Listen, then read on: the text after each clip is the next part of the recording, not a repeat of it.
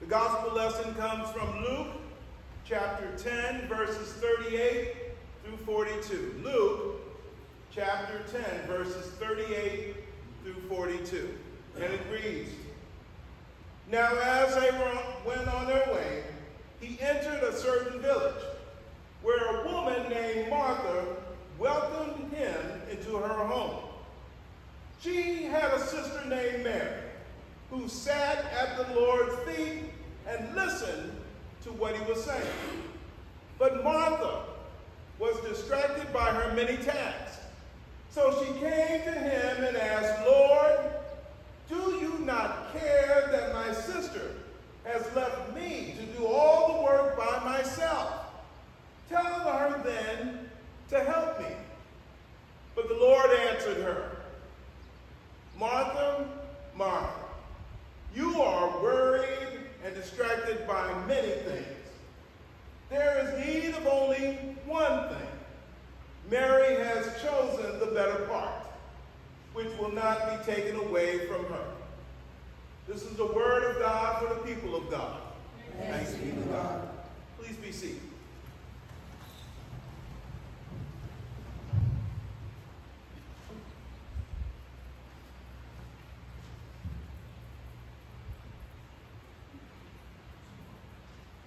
Let us pray. O Lord of our hearts, please speak through this simple, earthly vessel with all of its flaws and faults and failings, and let your word be an inspiration to us all. I ask that you hide me behind the cross, and let only your light shine on us all. And let the words of my mouth and the meditations within our collective hearts be acceptable within thy sight, O Lord, our rock and our redeemer. Amen. A clean heart or a clean house? A clean heart or a clean house? I think that for most of us, we have experienced something close to what was happening between Martha and Mary. You have friends that are coming over to your home, and you get a little worked up, making sure that everything is presentable. This might include running the vacuum cleaner to get those key areas such as the living room, or maybe cleaning up the backyard and setting out the lawn furniture. You are halfway through preparing the meal, and then you hear the doorbell ring. And it's earlier than what you anticipated. You need to buy some time, so you call out to your spouse or your partner or whoever it is that was helping you to get things in order, and you ask them to get the door, to show the guests in, so that they can find a comfortable spot in your home, so that you can then spend a few more precious moments getting everything ready. You holler out from the kitchen that you'll be in there in just a few minutes, and hearing that your guests respond that they're okay and that they know that they're a little early, you then turn your attention to wrapping up what you were doing. However, two things happen almost simultaneously that will really start to gum up the works. First, you look around and you wonder if there's other areas that should be cleaned or checked on. Did anyone clean the bathroom? Is there enough ice for the drinks?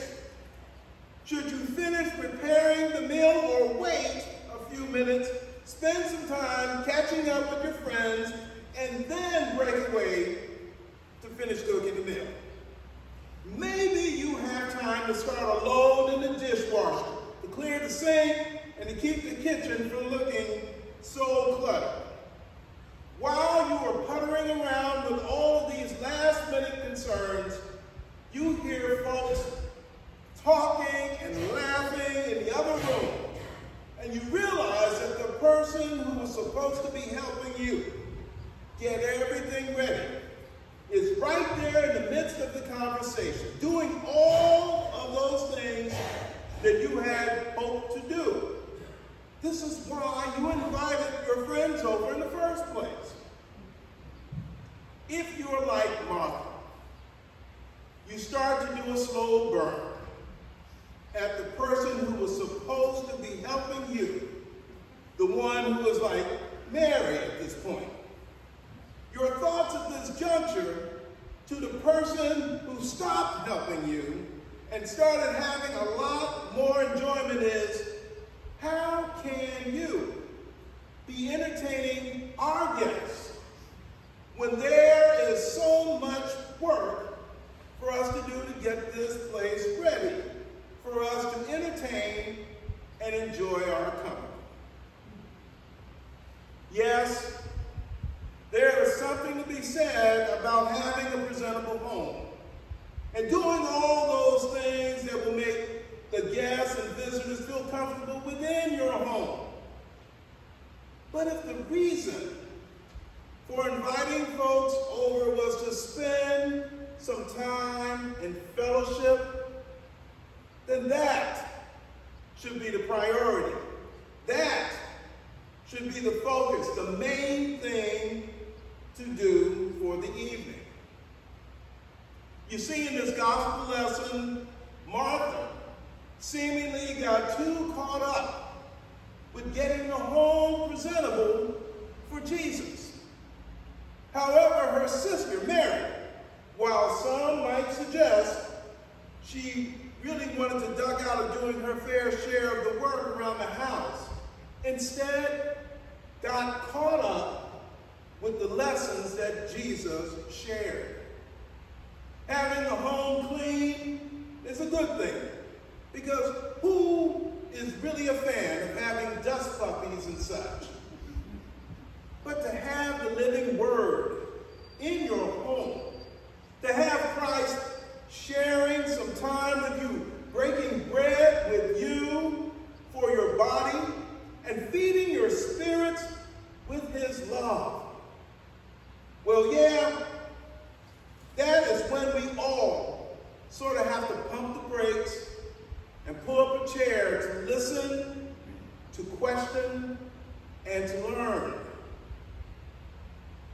There are times when we, as the church, as this beautiful body of believers, can also be at times like Martha, and at other moments like Mary. When we get so involved in the details and the minutiae of our committees and our ministries to the point where we overlook the intent and the purpose of those ministries and those committees we have signed on to, then we start to lose our focus. And we start to forget what the task really was. And that's when we are taking on a Martha-like personality. We would be like that choirman who is focused on everyone's choir robes and their music folders, how the choir processes in, making sure that everybody is walking in step, that they have the proper cadence, and sitting in the correct place in the choir loft. This is all well and good as long as it does not take the focus away from what the choir is really there to do, which is to sing, to lead the congregation in song, to breathe life into the hymns and spirituals, to use the gift of music to bring the words of Scripture to all of us. Oh, if the choir emphasizes their music, singing harmoniously and enunciating their lyrics, bringing the good news to us in song, maybe they have missed out on the appearance of uniformity. But I think that they are capturing where Mary, again from this gospel lesson, where Mary would be if she were a member of that choir.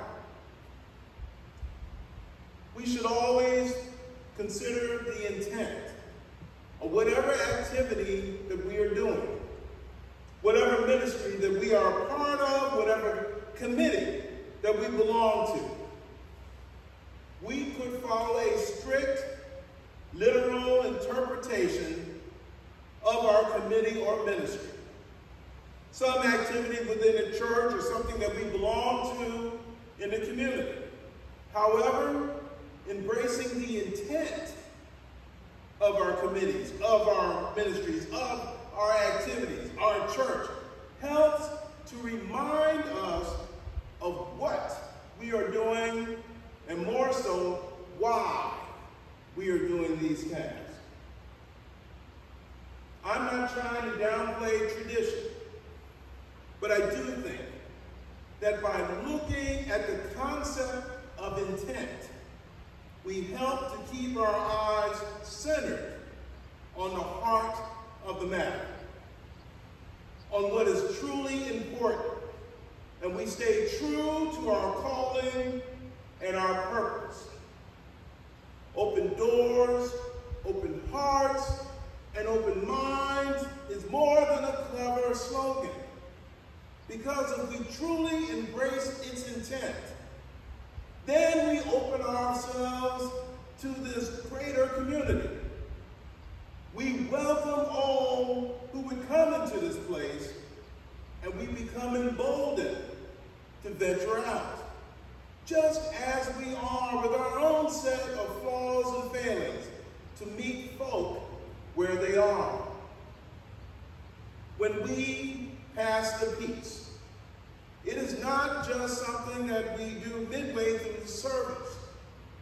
It should be something that we say, and it's not something we say only to those that we have a sense will reliably respond back in kind. It should be our expression of forgiving and asking for forgiveness.